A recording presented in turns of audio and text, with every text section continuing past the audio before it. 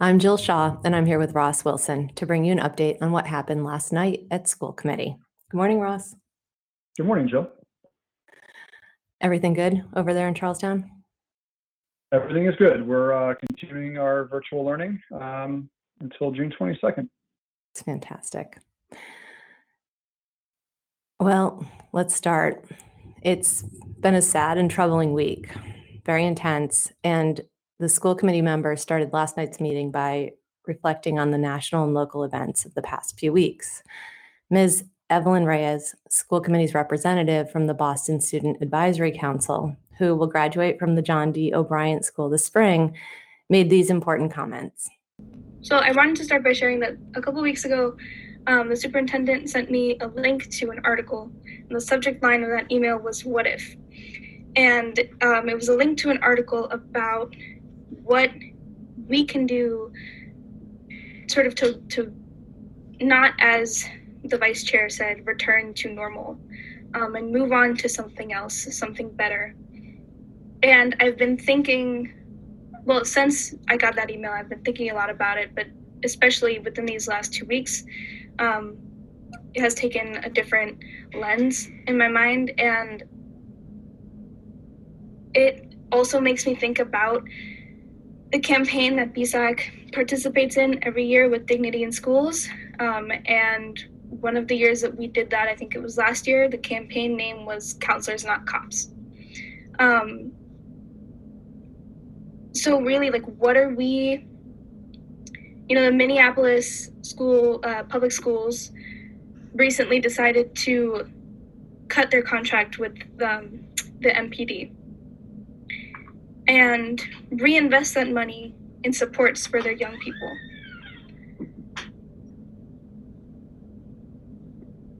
And that's obviously a big step. I think their contract is $1.1 million. And so hopefully they'll be able to put more counselors and more mental health supports and more of what their students need in their schools. And so I'm wondering, why will we do that? Can we do that? Because we should do that. I think there are a lot of support systems for our students that are missing, and those are things that we can have. Those are not out of reach for us. And I think that we don't need officers or uniformed people in our schools. It's not necessary. Metal detectors at the doors are not necessary if students have the right supports. And if school is seen as a safe haven for a lot of people, but what's the message if when students get there, they're being criminalized? And then the superintendent opened with her report. Ross, let's talk about the highlights. Sure, thanks, Jill. So the superintendent spoke a lot about the death of George Floyd and the opportunity that it brings to the school system to think deeply about how we're solving for inequities within the Boston Public Schools. As you know, the superintendent is from Minneapolis, and so the death of George Floyd at the hands of a police officer in Minneapolis hit very close to home for the superintendent. The superintendent and her team have curated and published a number of cultural curriculum and resources. They've held affinity groups with school leaders. They've published best practices, and they're holding a parent event on June 11th to discuss the current state of inequities in the school system and provide resources for parents and students. So the superintendent was very clear that she wants to lean into this work and enact anti-racist policies and create a more equitable education for students in Boston Public Schools. The superintendent also noted the death of George Cox, who's been a longtime BPS educator, and I used to work with George. I remember George fondly from back in the days of what we call the Center for Leadership Development. And George, he was a quiet but incredibly insightful man who led a lot of work for years around ensuring Black educators' voices were heard and that we were hiring and supporting teachers of color in our school system. So George will really be missed. The superintendent also talked a lot about Carolyn Kane, who is stepping down from her role as chair of the Special Education Parent Advisory Committee. Carolyn's voice has been incredible throughout the years to ensure that the school system was meeting the needs of students with disabilities. And she pushed very hard on the school system. I hope she continues to do so. The superintendent also noted that this is the 50th anniversary of the Pride Parade, or would have been in Boston. Right. And that one of her first memories was walking in the Pride Parade with fellow Boston Public Schools educators. And she was looking forward to that, or she's looking forward to that next year. Yeah. She also mentioned that we will be celebrating Juneteenth in Boston Public Schools, and that more information will be coming out on that. And then lastly, or not lastly, but a few more items of note. The superintendent talked about the data sharing work. We've talked about this in many of our podcasts where students and parents have come out concerned about student information being shared with police. The work group started 2 days ago. And so the superintendent has engaged that work group, and they'll be meeting weekly to come up with a new policy. Superintendent also talked about 800,000 meals being served through for Boston families through the school system, and that they've done about of those 800,000, about 300,000 have been door-to-door meals delivered. There is no information at this time on summer distribution sites, but that should be forthcoming soon. And the superintendent also announced that the summer learning plan would also be coming soon. I should note that this feels very late. We've noted, that the school year ends in about a week, and there is no information about any summer learning opportunities for families in Boston, or where they're going to be able to get food. So that's highly concerning, and we should all be highly concerned about summer for our students. The superintendent noted that the mayor announced 8,000 youth job opportunities this summer, and she noted that there's more jobs than applicants at this time. I think there's a general question of how is that information getting out to students. Right. I certainly haven't seen any information around summer opportunities for my own kids. So I think we should make sure that the school system and the city get this information out as soon as it's finalized, and have a really robust plan for how to communicate that to every family in Boston, because I think there's a complete lack of information. Yeah, our youth need it. I mean, I don't think any of them just want to be hanging out in their homes or in their front yards all summer long. That's right. Just a couple other notes here, Jill. Their virtual graduation will be held on WCVB at 7:30 on Saturday.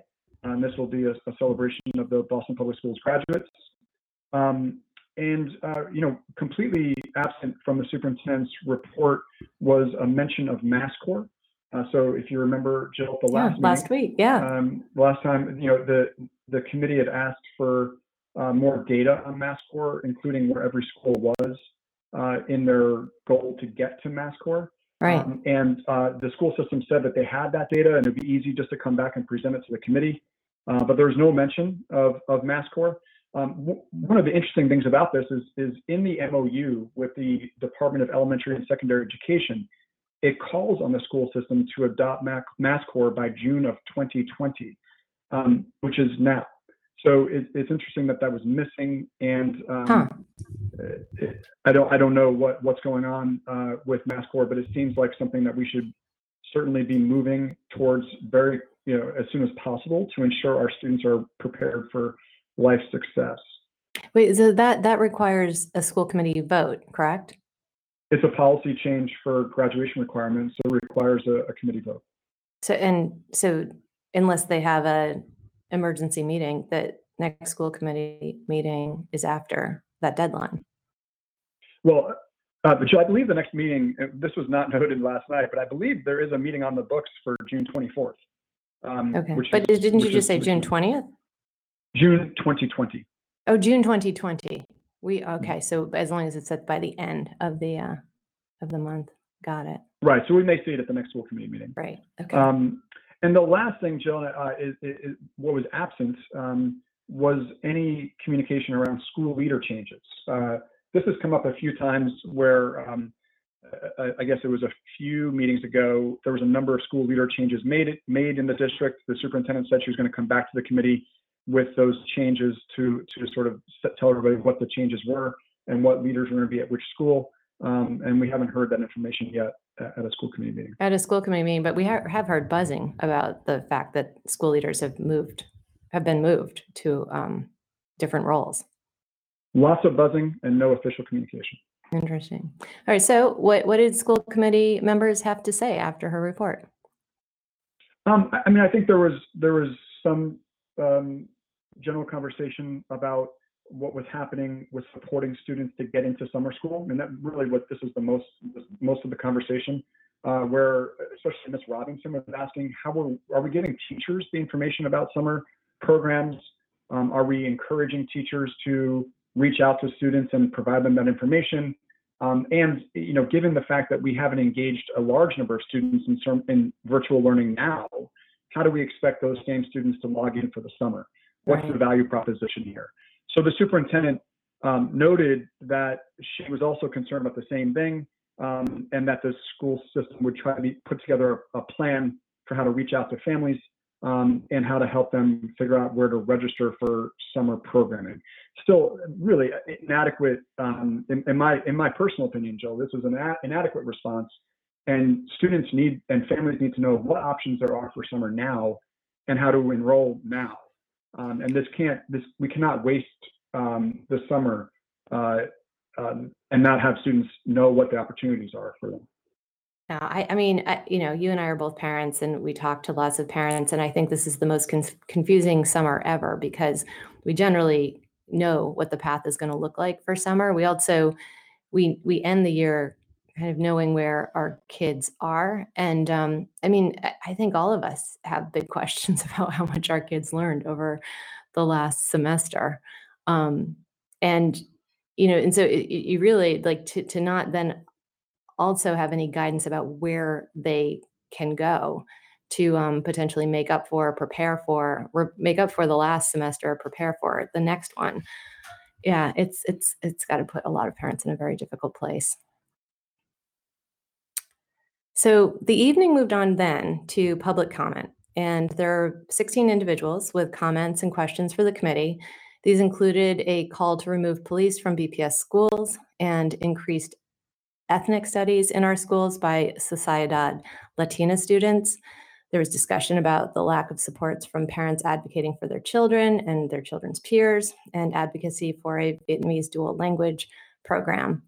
And there was more. Ross, we heard from Director of Boston Education Justice Alliance, Ruby Reyes. Yeah, so Ruby Reyes speaks at most school committee meetings during public comments, and we wanted to play a quote from Ms. Reyes about her view of how the school system is communicating and engaging with families in decision-making. The world seems to be turning upside down, and BPS seems to be falling in a similar path. BPS has continued a top-down decision-making and lack of transparency model that feeds inequity. The announcement of the principal-headmaster shuffle, including Madison Park, Charlestown High, Brighton High, and the McKinley schools, would produce having a principal suddenly disappear, which dramatically impacts an entire school community. Parents and educators were not informed, much less involved in selecting the new school leaders. So clearly, Ms. Reyes is noting that families haven't been engaged appropriately in helping to decide on who's going to be leaders of their schools for the coming year. She also made this one comment that I want to play for everybody. Bulldozing through decisions does not cultivate trust. One of the goals of the strategic plan. So Ms. Reyes is saying here, look, you got to stop bulldozing through decisions. And if creating trust amongst communities is one of the key goals of the strategic plan, we have to do a better job of that. And I think Ms. Reyes on this comment was right on. Communication is a clear part of the school system's responsibility with all the families, teachers, and community members across the city. And we have to do a better job of communicating key decisions. Yeah, because it definitely, we are hearing rumblings of that there's just a lot of different moves being made without clarity. After public comment, Nate Cooter, the CFO for BPS, gave a budget update where he talked about the financial impact of COVID-19. Ross, what do you think we should be paying attention to in this presentation? So Jill, we've talked about this ever since BPS approved their budget a few months ago, that we were wondering if there would be any pivoting from their budget in response to the COVID-19 pandemic. Mhm. And what we heard in the short answer of that is no, that the same budget that was prepared and voted on by the committee is the same one that is before the city council now for their hearings, and the council will vote on that budget. So there's been no change to the budget given the COVID crisis. It's been noted that the city will still have an $80 million budget increase next year. We've been hearing from other districts around the state that there'll be budget cuts, but that is not the case in Boston Public Schools. And we will move forward with an $80 million budget increase. The school system did note that they have increased costs with the pandemic, and there will be increased costs with reopening schools, but they believe they'll be able to deal with those costs from some of the in their budget. And they've also said they've been able to save a substantial amount of money this past year that will support summer programs going forward.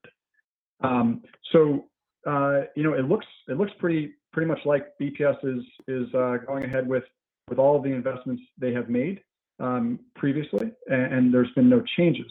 One thing that I found to be curious, Jill, was some of the costs that the school system said they incurred. Yeah. One was $5.8 million for Chromebooks.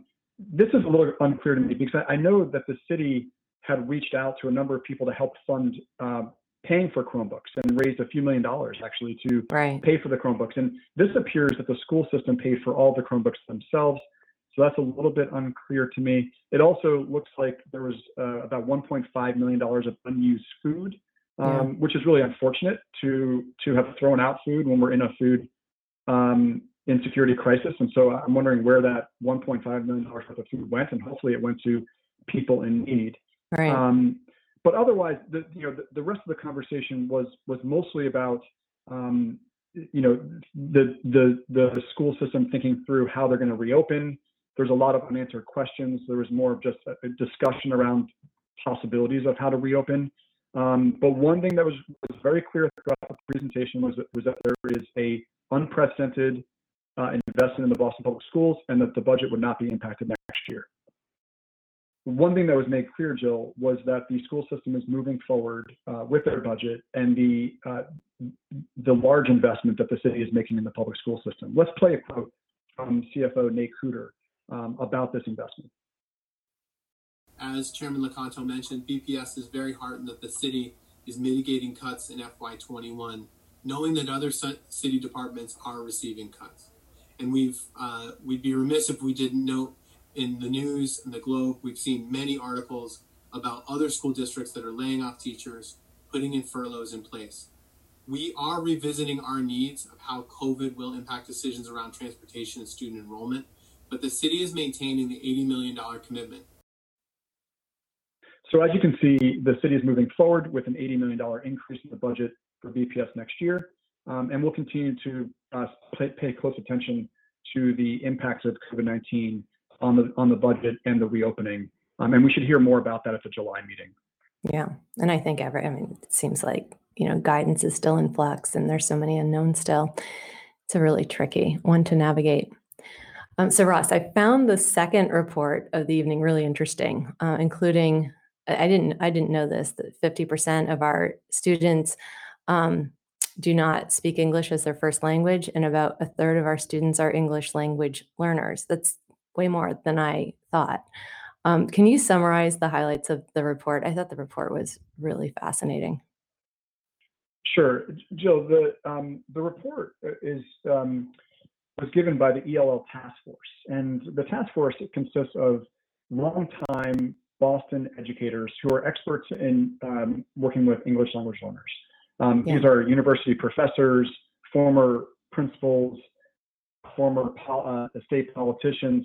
They're the cream of the crop of experts who work really closely together on making recommendations each year to the Boston Public Schools about how to better meet the needs of English language learners in the school system. So you've heard Um, from this group of really amazing women before, I guess, then. Yes, yes. And each year the task force makes a presentation around this time, Okay. and they make some points. And let me just summarize some of the points that they make. Note on the data, their English language learners with disabilities have the lowest performance outcomes of all students across Boston Public Schools. There's very little reliable access to native language supports for those students. About a third of students with disabilities are also English language learners. Graduation rates are lower for English language learners, and the majority are not on grade level. This committee basically works really hard to recognize and promote BPS as a multilingual, multicultural district. They want to promote and monitor progress towards BPS in which all departments and schools assume responsibilities for English language learners, not just the English language learner department. And essentially, they monitor and assess and advocate for policies for English language learners. The key here is they noted a couple of key problems. One is that some English language learners are in classrooms with teachers who don't speak their native language. Right. Some English language learners are in classrooms with peers who speak another native language. So there's multiple languages spoken in one classroom with a teacher who may or may not speak any of those languages. And overall, there's a lack of teachers that we have in our school system that reflect the linguistic diversity of the students who are being served. The presenters noted that the school system has to take on some major challenges. They didn't really note very clearly sort of why we haven't taken on these challenges over the past 10 years. But there's murmurings of, this may be because of collective bargaining and the union's unwillingness to make changes, but they didn't really come out clearly to say that. But clearly, Jill, here we have a few of these problems. One, we have an assignment problem where many families want their student to go to a particular school, even if that school does not offer language programming for their child. So we have an assignment issue, and that assignment issue needs to be dealt with by providing more native language, dual language programs in every neighborhood across the Boston Public Schools. So parents don't have to make the choice between the school they want close to home and the language program that their child may need. How do you pick the dual language, though? Like which We language? have to look.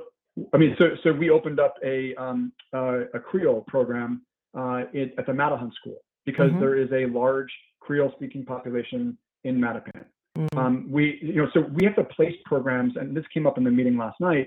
We have to be really clear and systematic about where we place language programs so that they're meeting the needs of the families closest to their homes.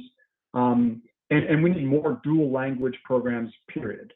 And you noted this, Jill, in the public comment, where parents were saying, we want a Vietnamese dual language program in K2, starting in kindergarten.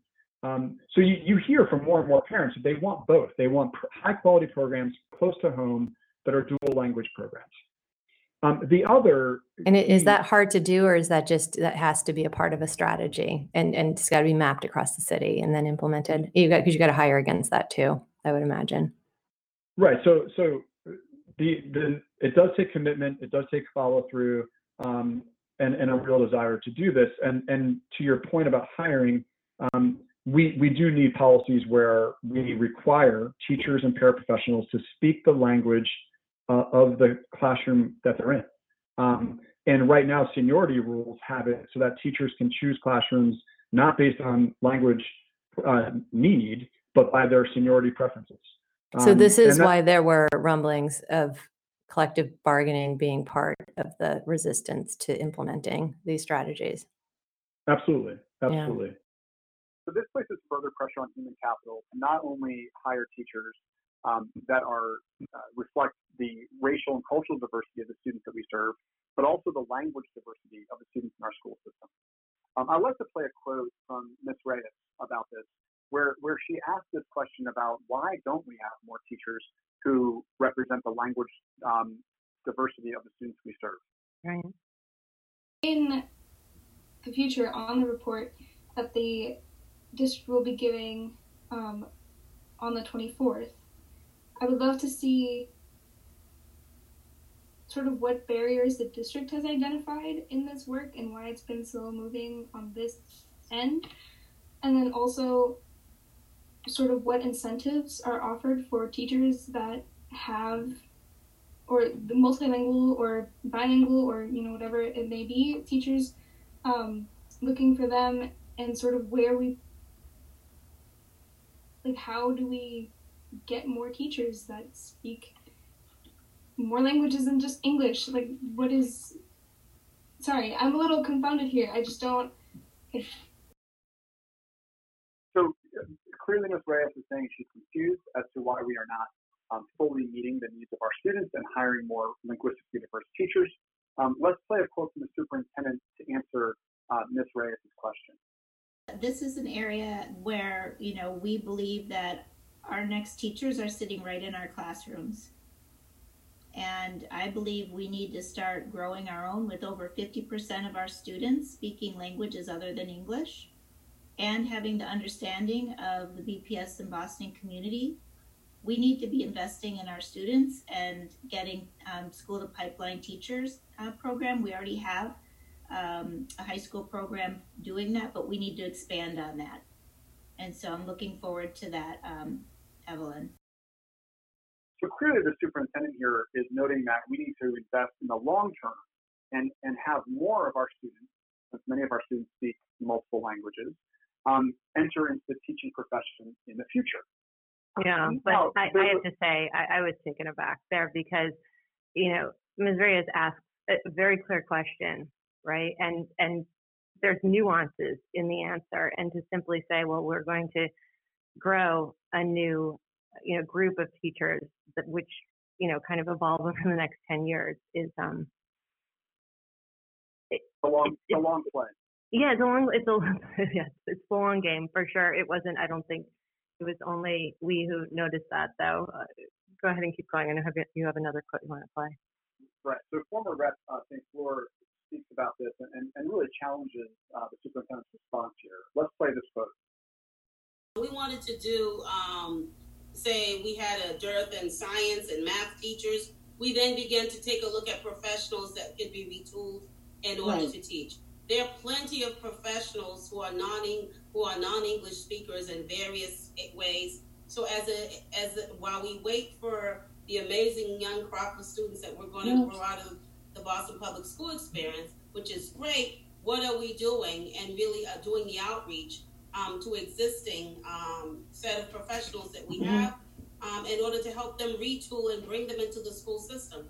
I mean, this is an urgency and it's an equity issue that has to be resolved, and we have to go after it. So I agree with you, but it's a mindset that from top down has to have for that shift to happen, and it has to happen at the school levels. I'm sorry, but where you've got to talk to the leaders of your schools, because you've got to, part of equity is looking at identifying where the blocks are in your system.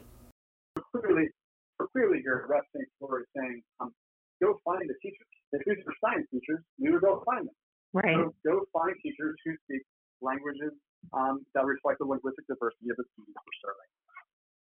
So let me just ask you a quick question, because so is this happening in cities across the country, right, where there is a growing population of students who speak another language, are ELL students? This is not just happening in Boston, I would imagine. No, but Jill, I mean, some cities across the country have been better prepared than others. Yeah, that's what I'm wondering. So, like, are others ahead of this, and they were doing teacher training and hiring ahead of this to be prepared for this influx? Yes, and clearly, like higher ed institutions and teacher training programs had more developed and better developed training programs for those who were linguistically diverse. I mean, we are slow to the game in Massachusetts, and you know, if you follow the history of this, we've been under court order. We've been under investigation for how we serve English language learners in our city, and so this has been a clear issue for the city in the past, and it continues to be. So, where do you think it'll go from here, given that every year this presentation is given?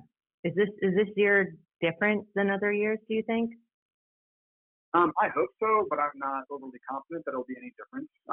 We will have a presentation from the English Language Learning Department next school committee meeting, so in 2 weeks, and let's see if they name those things that are not supposed to be named. Let's see if they name the challenges that need to be faced and the trade-offs that need to happen. Yeah. And let's see if they get real about addressing this issue, or if they'll simply say the same things they said year after year, where there won't be any change that will happen. Right. Okay, so then we moved on to the third report. The third report was the superintendent's self-evaluation. Russ, can you give us an overview of the comments from the school committee? Well, first, I'd like to just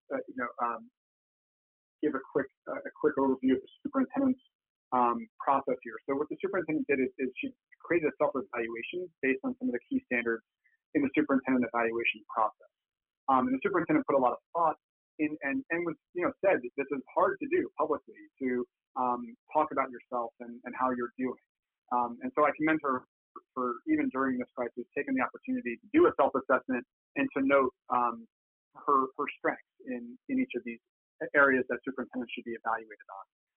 She went on to propose some SMART goals. These are specific, measurable, attainable goals that are time bound.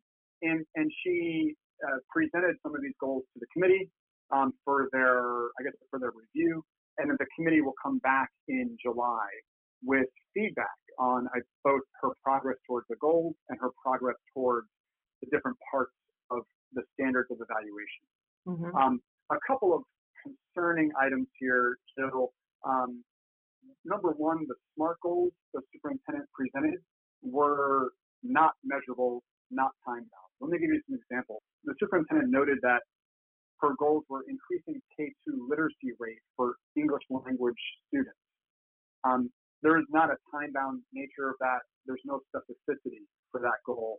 She said she was going to decrease the percentage of Black and Latinx male students referred for special education, a very important goal as well. But there's no numbers, no clarity on how much she was going to decrease. Another example is of a goal that should be specific and measurable is effectiveness of inclusion student success. Again, no specificities of this, no measurability, and no time on this. So these are not SMART goals. We require our teachers and our principals to write SMART goals in their evaluation process, and I would hope that the committee request the superintendent rewrite these to reflect goals that could be measured.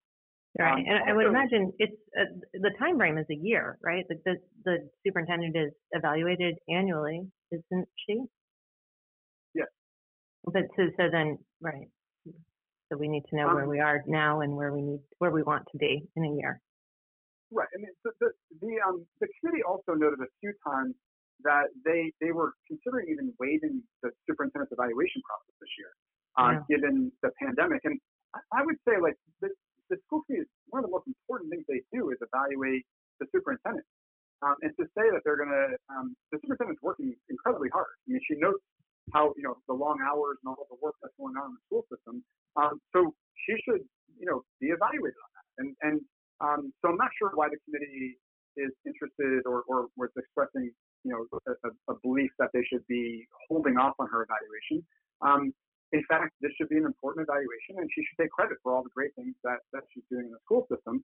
But also, more importantly, Jill, the school committee needs to model for the rest of the school system that the evaluation process is important and legitimate. Mm-hmm. And so I think this is a good start. I'm glad the school committee has this as a report where the superintendent makes her self-assessment public. This has been done with previous superintendents.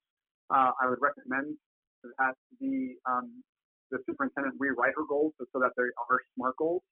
And then there was a couple of questions about the process. And so I want to start with Dr. Rivera, who made a comment about data collection and what data should be used in the superintendent's evaluation process. So is there any any role for like school leaders to contribute to the evaluation? Dr. Rivera here is basically saying, hey, what about principal voice in evaluation, or what other data should we be collecting?